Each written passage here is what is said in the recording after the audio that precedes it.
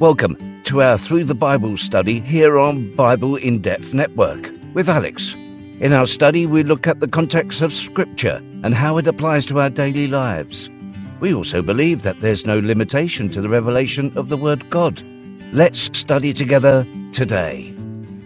Yes, praise be to God. I hope you're safe. I hope the Lord has kept you safe and sound. This is a day that the Lord has made. We shall rejoice and we shall be glad in it. Thank you for joining us for our time of the study of the Word of God. Here, we study the Bible. We aim to study from the book of Genesis to Revelation. And by the grace of God, we have done the Old Testament, and now we are handling the New Testament. And we are looking at the book of Matthew. And we are on chapter 18. And I want us to continue from verse 15 of chapter 18. That is where we closed off. And it starts by saying, if your brother sins, go and show him his fault in private. If he listens to you, you have won your brother.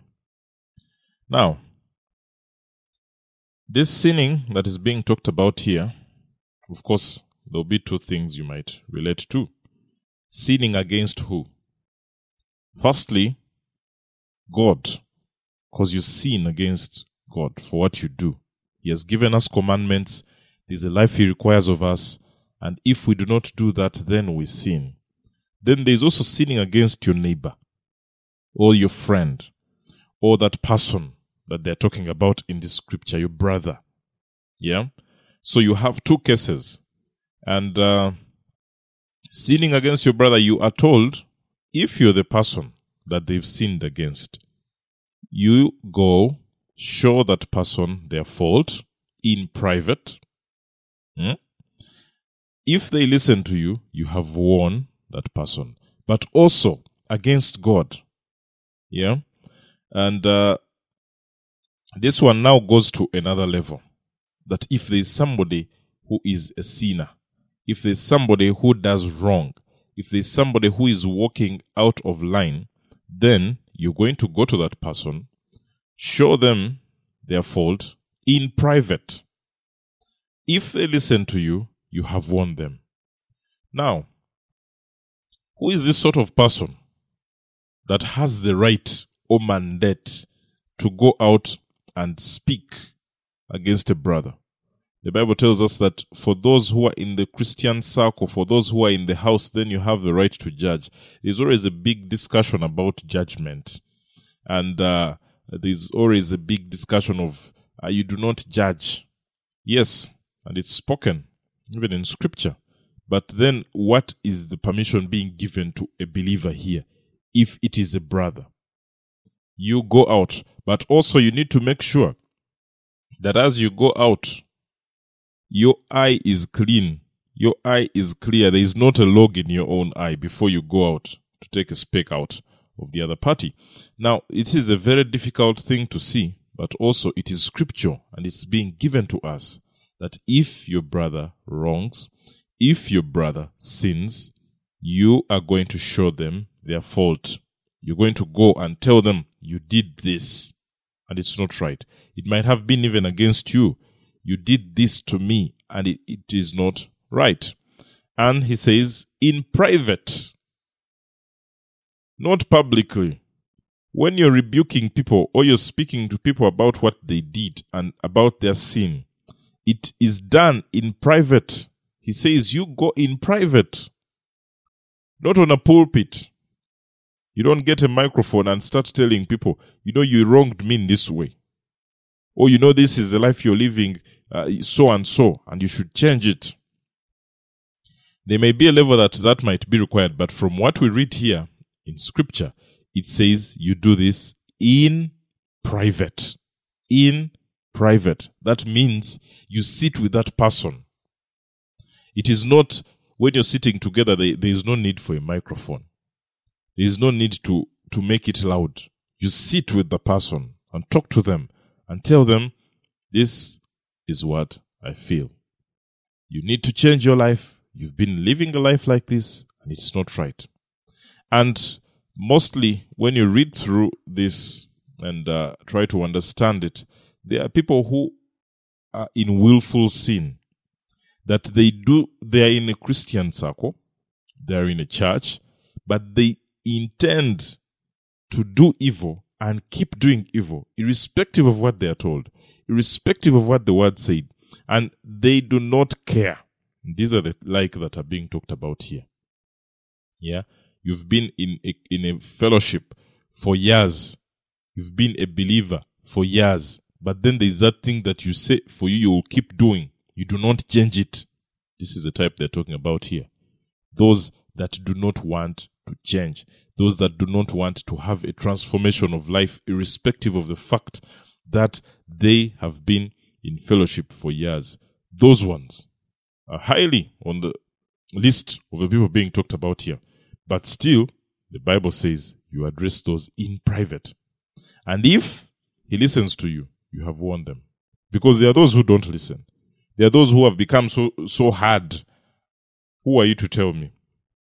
Who are you to tell me what to do? Who are you to rebuke me? Who are you to come out and speak like that? You know the ranks I hold. Do you know how much I've been in this church business? Do you know how long I've been a Christian? How can you come and tell me that? Even staying long in Christianity might imply maturity, but then it may not be obvious at all times. You can stay long in Christianity, yet the longer you have been there, you have just grown worse. And then there are those who stay long in Christianity and progress, positively. Now, the Bible here is telling us about the type. It's telling us about the kind that does not listen, the kind that does not transform. But if it does not listen to you, because now they tell us what happens now for the type that do not want to listen. Take 1 or 2 more with you, so that by the mouth of 2 or 3 witnesses every fact may be confirmed. If you've gone alone first, and this person does not listen, the Bible says, get 1 person or 2, okay, and go with them. And you sit down with that person again and speak. Because their facts have to be confirmed. And this about witnesses is spoken of even in the law of the Israelites as in the days of Moses.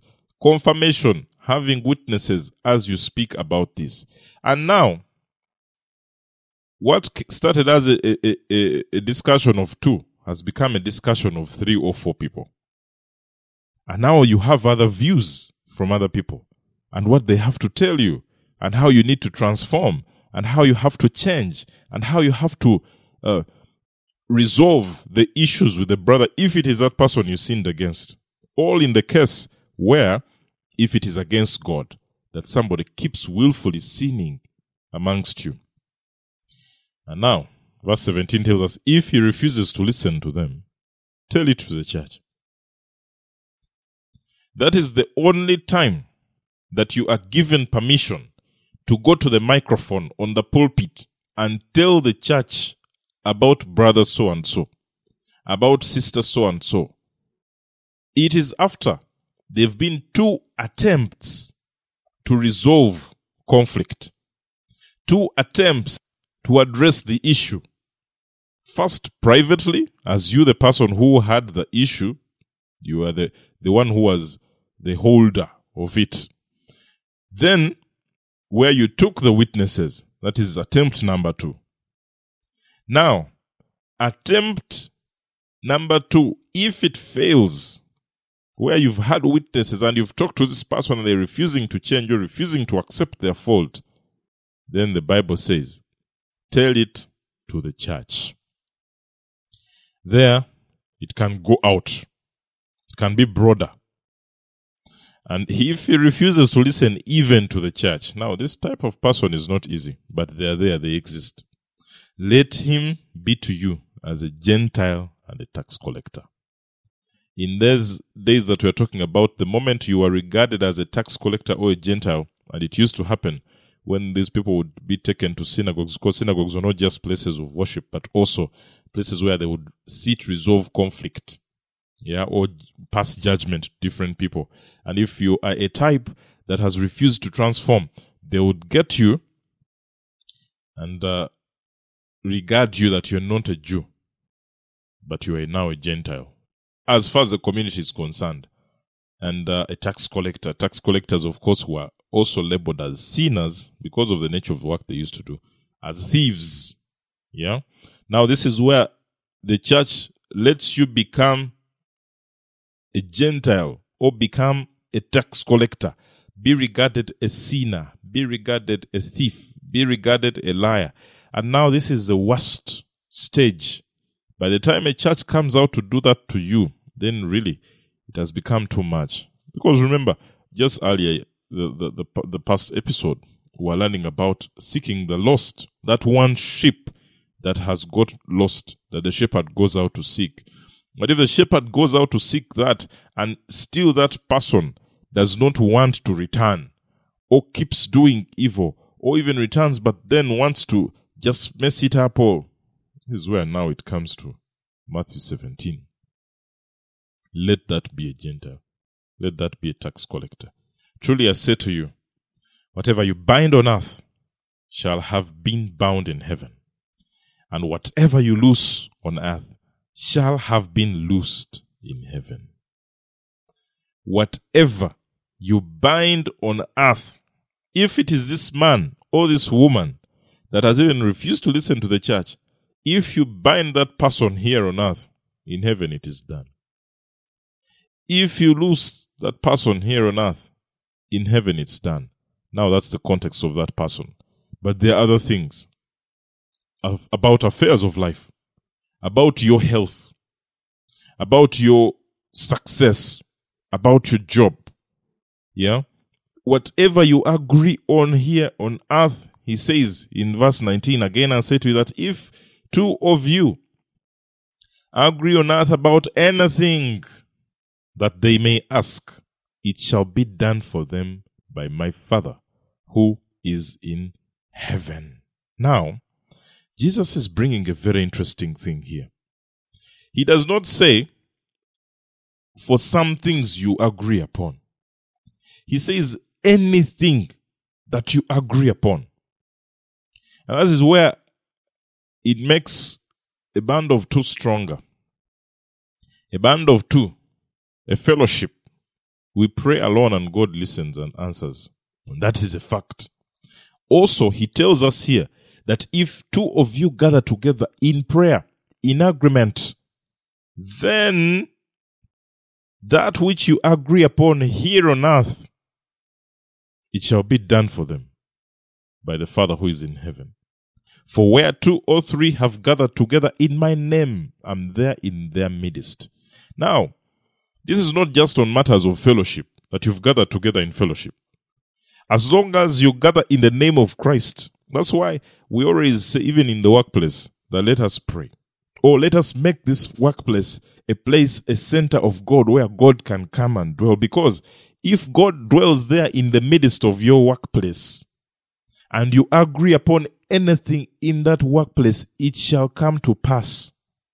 You shall see success in that workplace, because since you've made God a center, if you make God the center of your workplace, if He is in your midst, not just starting meetings and we say a prayer, no, but making sure God is the center of that workplace. Everything that you agree upon in your company meeting, when you agree upon it and say we are going to do this,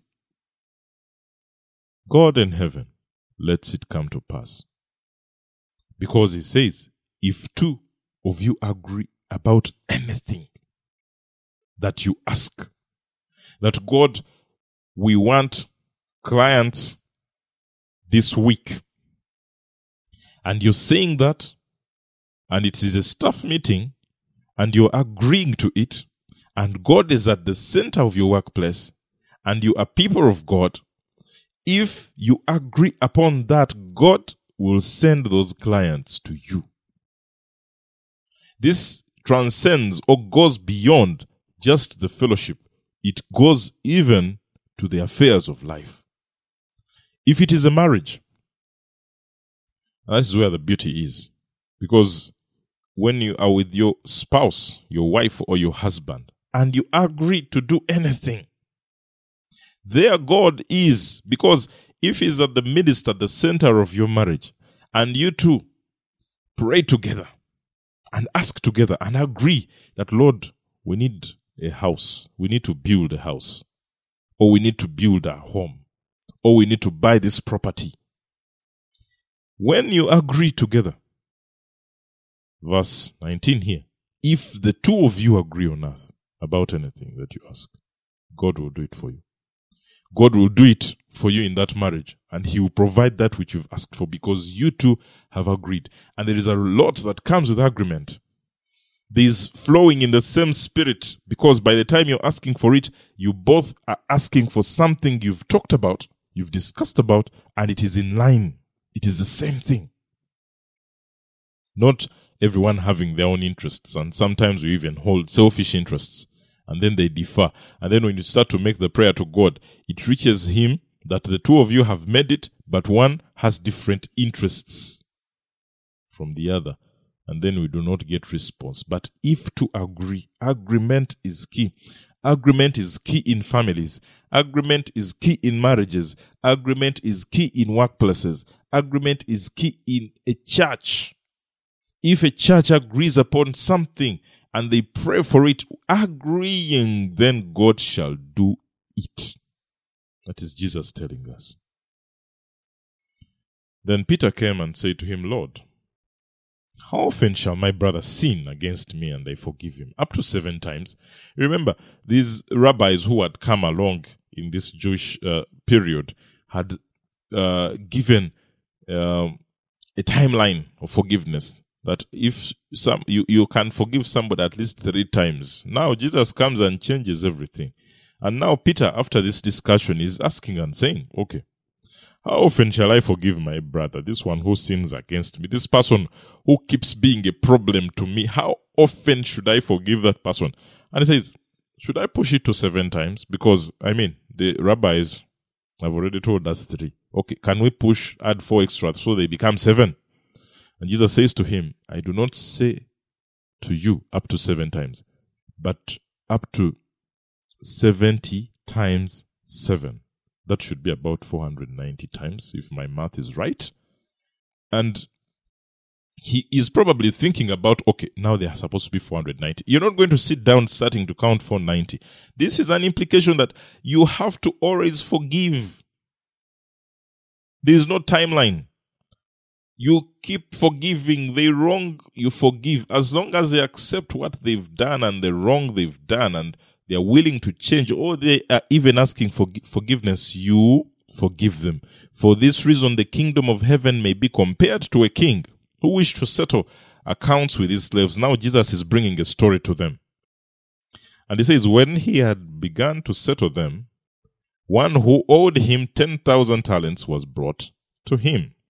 Now, when you read about in the Jewish history and the times of their land, and they are telling you about talents and 100,000 talents, rather 10,000 talents, this is a figure that was so huge, a lot of money in millions. If you're to compare now in millions of dollars, it's interesting how much this servant got to this level that he had such a big debt and had not already been punished by the king. But since he did not have the means to repay, his lord commanded him to be sold, along with his wife and children and all that he had, and repayment to be made. Now, this implied that this man had a big debt, and the best way to settle it, you sell him, you sell his children, you sell his wife, and you sell everything he has, and still, even after doing that sell, they may not have covered the cost that they had to pay. So the slave fell to the ground and prostrated himself before him. He's prostrating himself before his lord or his king. And he says, have patience with me, and I'll repay you everything. Of course, this might not be possible because given the figure we know that this guy had to pay, it was too huge. Yeah? And the Lord of that slave felt compassion and released him and forgave him the debt. This is an interesting scenario happening here. He says, okay, you've asked for forgiveness, I forgive you. But that slave went out in joy, I believe. He goes, holds even a party, tells his wife, I have been forgiven, tells his friends, I have been forgiven. You cannot believe such a huge debt the king has forgiven me. I'm free to move. I'm free to do what I want to do. But now, after that, he goes out and found his fellow slaves who owed him 100 denarii. 100 denarii is payment worth for a slave's or anybody's wages. Yeah, for a day, you would count that as a denarii. So now you get that denarii in wages worth, yeah, probably 100 days. And he seizes these people because of that, which they owed him, and began to choke him. He seizes that man who has that debt and begins to choke him, saying, pay back what you owe. Now, this guy had even a higher level. For him, it was not like the king. The king did not choke him. But for him, when he goes to the one that has to pay him, he began to choke him. When you're choking somebody, it implies you want to kill them. This guy wanted to kill this slave because he wants his 100 denarii. And it's choking him. He wants to kill him. Pay back what you owe. Pay me that 100 denarii. I want my money. But he was unwilling and to forgive. So his slave fell to the ground and began to plead with him, just like this guy did to the king. This one falls to the ground and started to say, have patience with me and I'll repay you. He's using the same words that this guy also used towards the king. But he was unwilling and went and threw him in prison until he should pay back what was owed. He says, I don't want to listen to you. So when his fellow slaves saw what happened, they were deeply grieved and came and reported to their lord all that had happened. Now, when they saw what he has done, they said, this man has just been forgiven for 10,000 talents. Yeah. Now, just 100 denarii. Yeah. A day's wages of a few days. For him, if you would compute the money he was owed, when we read about how their money used to work, it is money worth 60 million years. 60 million. And that is the money in their computation that this man owed. 60 million days, sorry, not years. And now, for him, he cannot forgive. He cannot forgive this person who is just owing him a few denarii for a few days, wages of a worker of a few days. For him, he's been forgiven money worth 60 million days, and he cannot forgive. He's not willing to forgive. He gets this man and throws them into the prison. And listen to what happens as we conclude. Then summoning him, his Lord said to him, you wicked slave, I forgave you all that debt because you pleaded with me. Should you not also have had mercy on your fellow slave in the same way that I had mercy on you? Because we want mercy, but we don't want to extend the mercy to others. We want things to be done for us, but we don't want to do that such to others. We pray for God to forgive us, but we don't want to forgive those who've wronged us. And his Lord, moved with anger, handed him over to the torturers until he should repay all that was owed him. Of course, with records of how much this was, he will never pay it back to full completion, meaning he will be tortured forever. This is eternal punishment, eternal torture that he's going to go through. And the king says, okay, since you refuse to forgive, now I hand you over to the torturers. Let them torment you. Let them torture you until you pay every single coin that you had to pay to me, because you refused to extend the mercy that was given to you towards that slave. And he concludes by telling us in this last verse of this chapter, my heavenly Father will also do the same to you, if each of you does not forgive his brother from your heart. Can I read that again? My heavenly Father will also do the same to you, if each of you does not forgive his brother from your heart. If somebody has wronged me, as Alex, I have to forgive that person from my heart. I do not come back to give reference. I do not hold any grudge within my heart. I forgive them completely. Because since I also wrong, as Alex, and I go and ask God to forgive me, and God forgives me. So when he forgives me, because what I do is totally, it can even be bigger than what these other people who wrong you do. But God still looks down on you and has mercy upon you and forgives you, as Alex. And he says, I've forgiven you. But now, after he has forgiven me, when I refuse to forgive these people who wrong me here on earth, God retracts that grace, and I still bear my sin. Because this story that Jesus is telling these people about the king and the slave, the king retracted his forgiveness and sent this slave to be tortured because that slave refused to forgive their brother. Now, as long as we do not forgive those who wrong us, it doesn't matter how much we ask and pray and fast and ask God to forgive. Because for him, he has told us clearly by scripture that if we do not forgive those who wrong us, then he will not forgive us. There is a retraction of his grace. And may God give you the grace today. I don't know who is listening to me. Probably you've had a hard time to forgive somebody. But I want to tell you today that God seeks that you live in peace. God seeks that you live in peace with that person. Forgive them. Forgive them. And when you forgive them, you will be forgiven. When you do not forgive them, there is a retraction of grace. Father, I pray that you help us forgive. Help us let go. Help us live in peace, irrespective of what has been done. Some of us have gone through experiences that have been so hard, and we hold this grudge on our hearts towards our brothers and sisters.